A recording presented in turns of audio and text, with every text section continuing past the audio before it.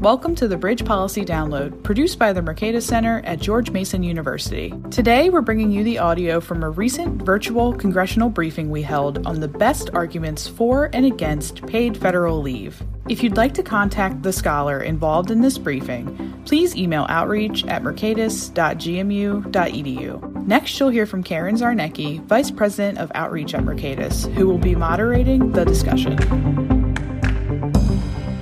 Welcome, and thank you for joining us today for our briefing on paid family leave. My name is Karen Zarnecki, and I'm Vice President of Outreach at the Mercatus Center at George Mason University. For those of you who are not familiar with the Mercatus Center, we are a university-based research center located on George Mason's Arlington campus, and all of the research that we provide is grounded in economics. I should also mention that we also have an academic student programs division, which helps train the next generation of master's and PhD students in economics. And oftentimes they'll go serve in government, on the Hill, or even private industry. Now, our speaker today is Veronique DeRougy, or Vero, as we call her, a senior research fellow at the Mercatus Center at George Mason University. She's a nationally syndicated columnist, and she has a weekly opinion column with Creator Syndicate that shows up in newspapers around the country. She also has columns with Reason Magazine and a blog on National Review Online. She's testified numerous times in front of Congress on the effects of fiscal stimulus, debt and deficits, and regulation on the economy. Now, Vero, welcome. Thanks for joining me today. Thank you for having me. Okay, I want to start with the most basic of questions here. Paid leave means a lot of things to a lot of people. What do we know about paid leave in the United States? So you're right. It means a lot of things to a lot of people because there are many different types of leaves.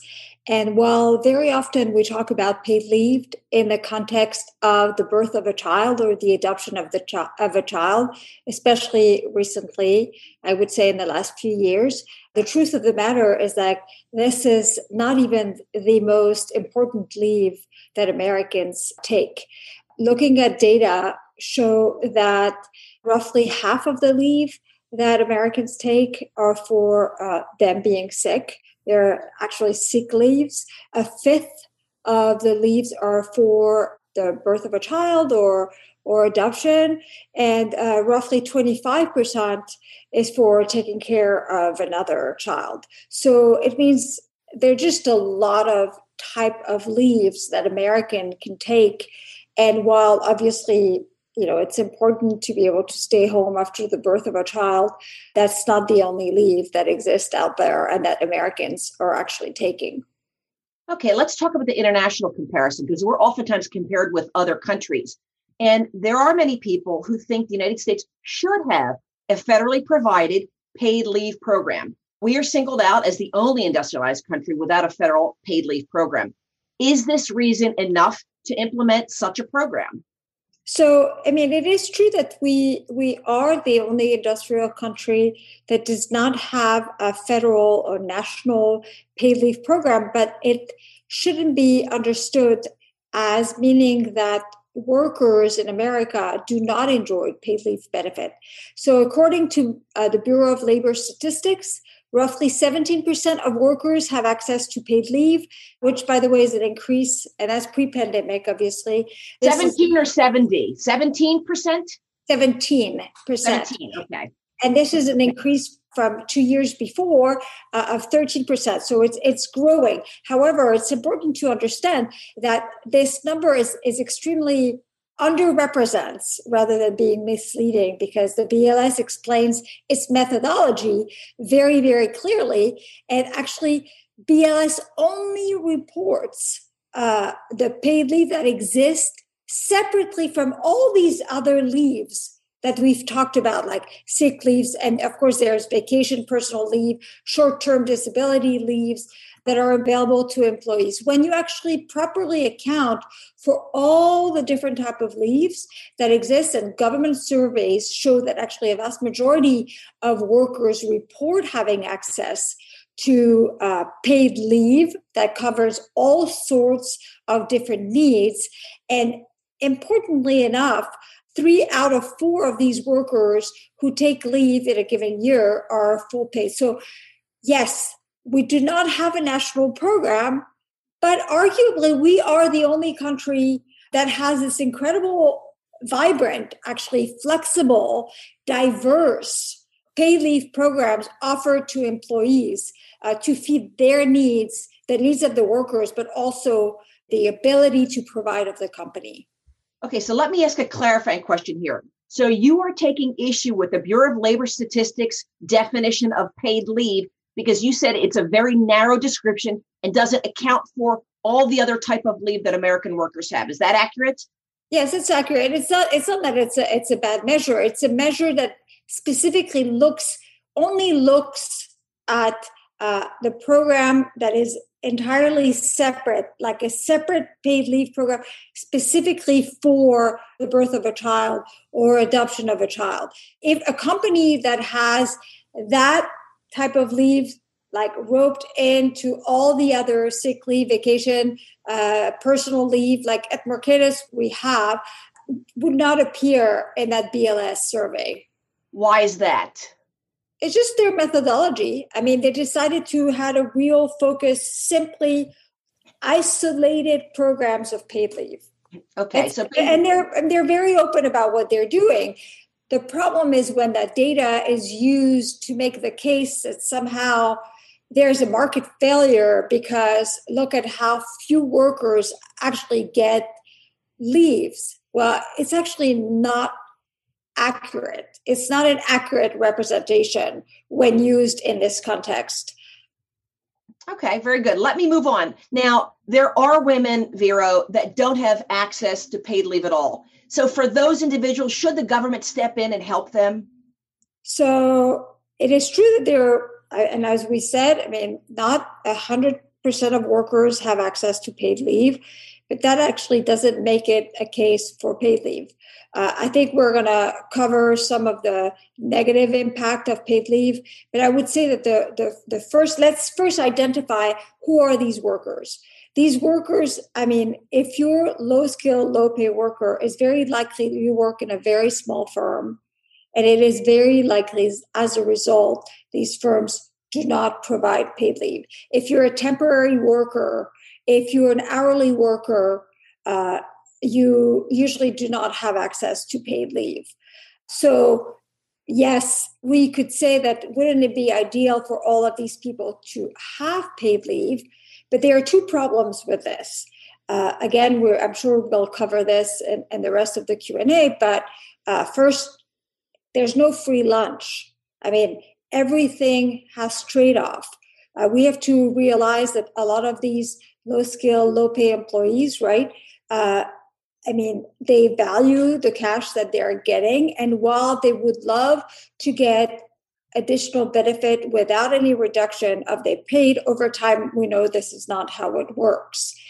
Over time, workers, when you add benefits, originally you see a bump, but over time, company compensates by lowering the take-at-home pay.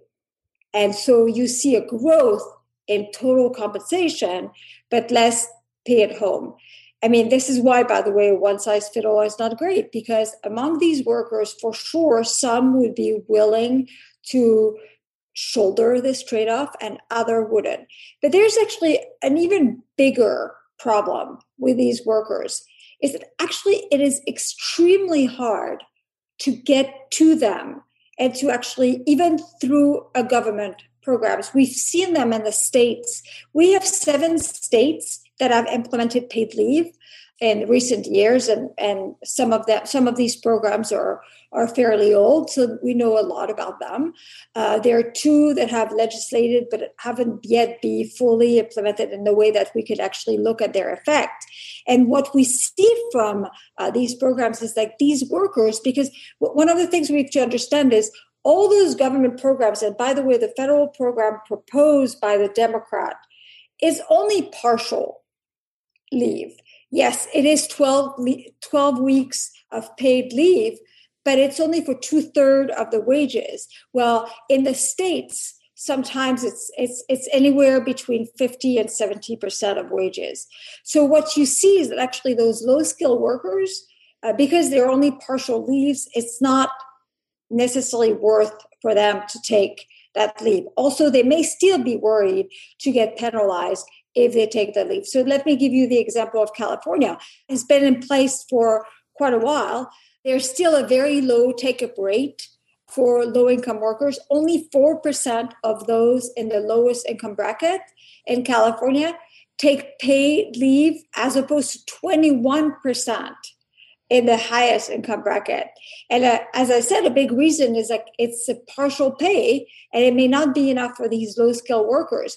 But even in countries, when you look internationally, like even in countries like Norway, where the government has actually offered a program to cover 100% of pay, those studies have demonstrated that the benefit has very poor redistributive property. Again, what it means is we have a harder time. They're very hard to they're a group of people that are very hard to tackle. We can help them, like more growth, and a more vibrant economy. We've seen this after the tax reform was announced. A lot of companies came out and not only announced that they were going to jack up the existing programs they would have, some announced they would adopt a paid leave program, and others like Target, for instance, announced that they were going to be also including employees like part-time workers and temporary workers, make them eligible for the benefits. Okay, let me just back up a second. So with the example of California, and you said 4% of low-income workers take advantage of it, but it's not really worth it for them because it's only partially paid. And I think what I heard you said was that those programs benefit higher income individuals when those are established by the state. Is that accurate? Yes. So one of the reasons why we think that only 4% of workers are actually using these benefits is that the benefit is partial, and hence it's just not enough to cover the wages of the worker for them to take that leave. Would some argue then that you should actually have a fully paid program? We have seen that even in cases of countries like Canada or Norway that have implemented 100% pay, there's still a lot of problems with actually tapping into that low income population. The other thing is like there's an information problem. It's like actually there are a lot of workers that actually don't know these programs are available to them. And let's not ignore the fact that very often what ends up happening with these programs is that they're the burden of compliance, the burden of applying for them, the timing of them make them just not that useful to those skilled workers. And finally, I'd like to say that, for those concerned about income inequality or the fairness of proposal, one of the things that has been relatively well established at the state level is like those middle and higher income workers who are benefiting from the program, who are using that program more, they often are the same who already had access to paid leave before.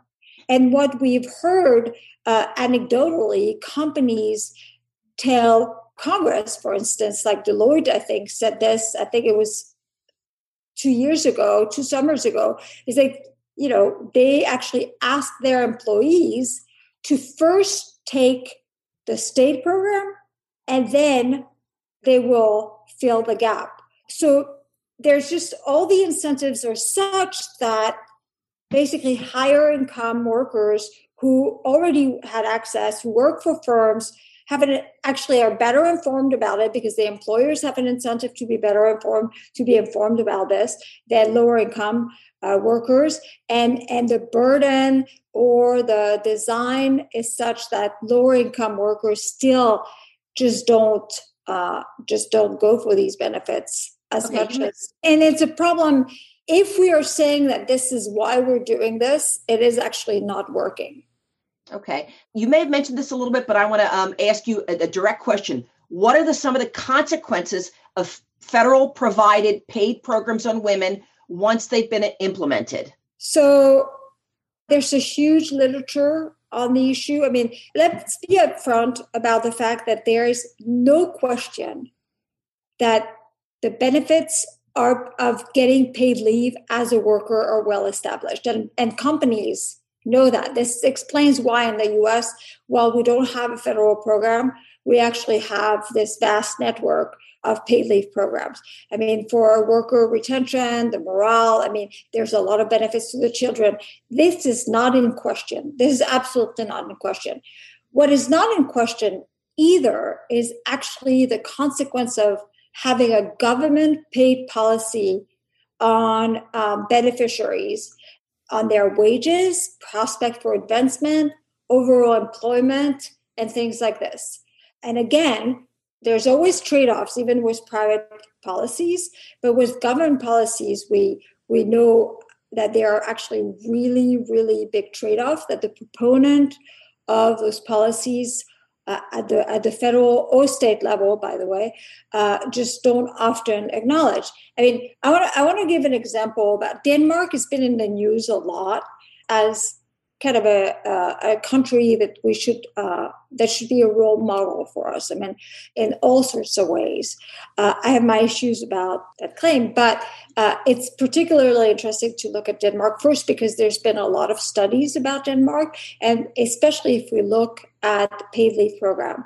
So Denmark is known as a country having a government that offers just incredibly generous benefit, 52 weeks of leaves, and they have a lot of very other generous, friendly benefits. But the problem is actually, as we said, there are always trade-off. One of the things that people argue is that if we had such a benefit, it would address things like the pay gap. And studies have shown that it's actually not the case. While even in countries like Denmark, while men and women's wages grow the same before they have children, once they have kids, basically mothers saw their earning rapidly reduced by nearly 30% on average. And while men's earning stayed the same. Those studies have also shown that women might also become less likely to work, and if employed, they earn lower wages and fewer hours. And another thing that should matter, I mean, when we talk about equity and women in the workforce, is that they are underrepresented in managerial positions. This is all in Denmark. And this is a study, I mean, these results have actually been found to be true, in other countries and in the U.S. I mean, I think there was a recent big study in California that pretty much highlights a lot of these same elements. We've got a couple questions that have come in, and I'm going to address Max's question. I'm going to only do one part of your question, though, Max. Considering Veronique has an issue with BLS's definition of paid leave, what would a good definition be? And then his second part, he asked if there's do we have a bill number for a Democratic proposal for paid leave? I don't know that. I don't know if you know that right now, but. Well, I know. I mean, okay. So again, I think BLS is totally legit. The way BLS does its survey, BLS is very transparent about what the number means, right? And I think it's totally okay for BLS to do it this way. What is not okay is to take this number and imply that it means that only 17% of workers in America have access to paid leave, because that is actually not what the BLS data says. And the problem was actually the network that we have that is extremely flexible. It's not a one-size-fits-all. So okay. I like the fact that governments have done a lot of surveys to actually see and ask workers directly whether they have access to paid leave. I think that's a very good way to do it, but we have to consider the data, all of it, not just focus on the BLS. And as for, I will tell you, I mean, obviously, there are all sorts of proposals in the states, and there are 7 states that have adopted it. As I said, have adopted their own programs, and they're all very different. But as for Congress, there are several proposals, but the more prevalent one is called the Family Act. I mean, that's kind of the one that Democrats rally behind. And I assume President-elect Joe Biden will too. He hasn't given details, but he has said 12 weeks of paid leave. And that plan would provide workers with 12 weeks of leave, cover 2/3 of workers' wages. And it's called the Cup of Coffee program because allegedly it would be financed with 0.4% payroll tax or $4 a week. The problem with this is like the numbers don't add up when you actually look at the fact that just simply 16% of workers in America take 7 weeks of leave. If you assume these number alone, you're basically in a much higher. So as designed, the Family Act would cost $192, if I remember, per workers per year. And if you just account for if you just had 16% of workers taking their usual 7 weeks of paid leave, you would at least need 450. And if you actually use much more, I recommend looking at the work that has been done at the American Action Forum or like at the Heritage Foundation, Rachel Grasler's, who was a really great number. If you actually account for two things, the number of people who would take it as they had been taking it, or even if there is an increase, you actually require an increase in taxes that significantly, I think Rachel calculated something like 2.55% payroll tax, which is significantly larger. It's like $1,300 per average worker.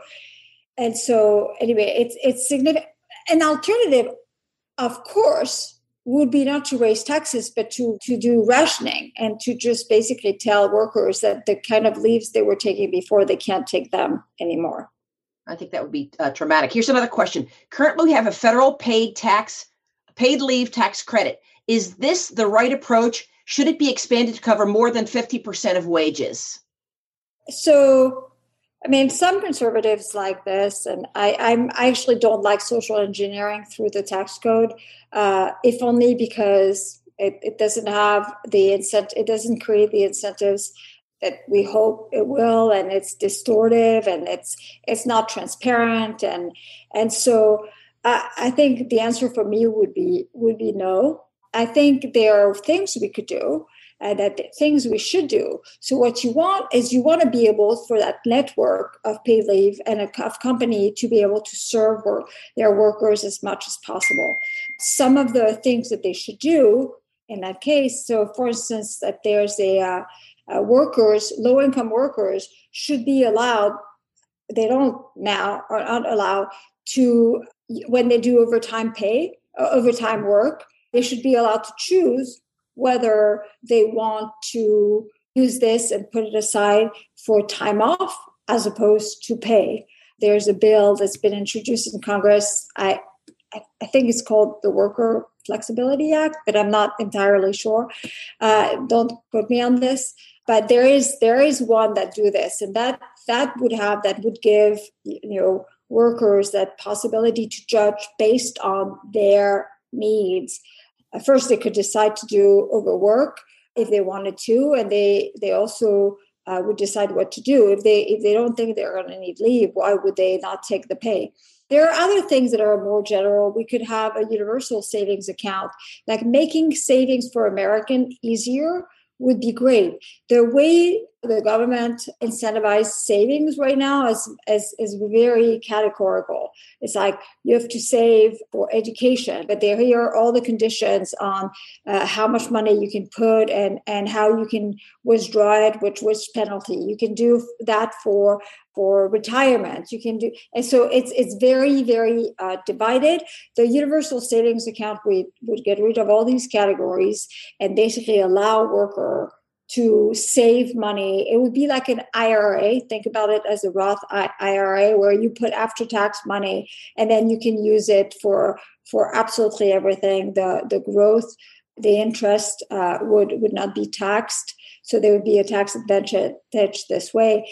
But then you can also use it for anything you want, whether it's leaves or, all right, whatever. Does paid leave keep low-income women attached to the labor force? Are women forced to quit their jobs because they don't get paid time off? So there is no doubt in the world with no required trade-off, with where no cost and no nothing, there's no doubt that having everyone being able to benefit for paid leave is a benefit. I mean, there's the benefit from paid leave is not, I mean, you can't question it. The problem is that benefit outweighed by a system that mandates it, by a government provided system? And the question, very sadly, is yes. Yes. I mean, they're like, we can point out to all the benefits like attachment. I mean, this is why one of the reasons why companies like provide paid leave, I mean, is one of them is attachment to the workforce. So I just wish we lived in a magical world where there were no trade-offs, where there were no costs to a program, that it had just straight benefits, but it's actually not the case. The thing we need to remember also, which is significant, is that the fact that we haven't talked about this, the way these programs like the state programs or the Family Act would be paid for is through a payroll tax, right? I mean, the money comes from the private sector in the first place. So, and the payroll tax is known to be regressive. Like a lot of the states, not all of them, I think 2 of them put it on the employer, but most of them put it on the employee. The truth of the matter, economists know that it doesn't matter. Ultimately, it's the workers that pay the price. So there are all of these costs that need to be taken under consideration. Is it worth it? And the literature seems to be saying that, yes, there are so many benefits, but like the government provision of it is just creating costs that are often higher than the benefits. All right, I've got 2 other questions that I want to address. Patrice from the Independent Women's Forum, hello, Patrice, haven't seen you in a long time, says that they propose making the Social Security system more flexible to meet workers' needs for paid time off to have a baby. They think the solution that is not mandatory, not a mandate on business, and not a tax on all workers. She says that we do this without, on balance, adding to the national debt because workers delay their retirement. What do you think about that approach? Well, so Patrice is asking this question because she knows I disagree. That's okay. We're here to discuss this. Yeah, exactly. This is one of the very rare issues where I disagree with my friend at IWF.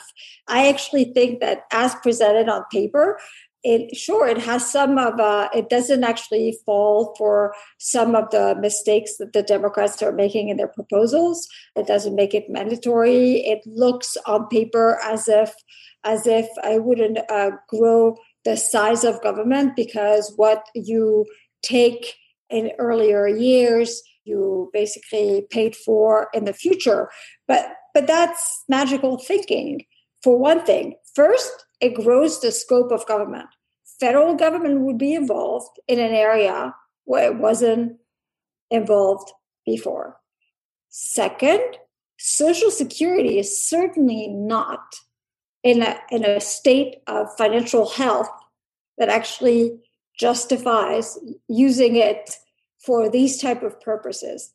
Third, the slippery slope, which guarantees that something which on paper looks like it doesn't increase the size of government at first, actually will increase the size of government. Because as designed, the program is saying you're gonna retire a little later if you've taken the benefit. First, there's all the problems like what happens if the woman dies, what happened in the process, what happened, there's all sorts of things, but also the political system. If we know something about the growth of government, it's like something that starts small, always end up big. In fact, you could just simply look at the data about the evolution in OECD country of the provision of paid leave.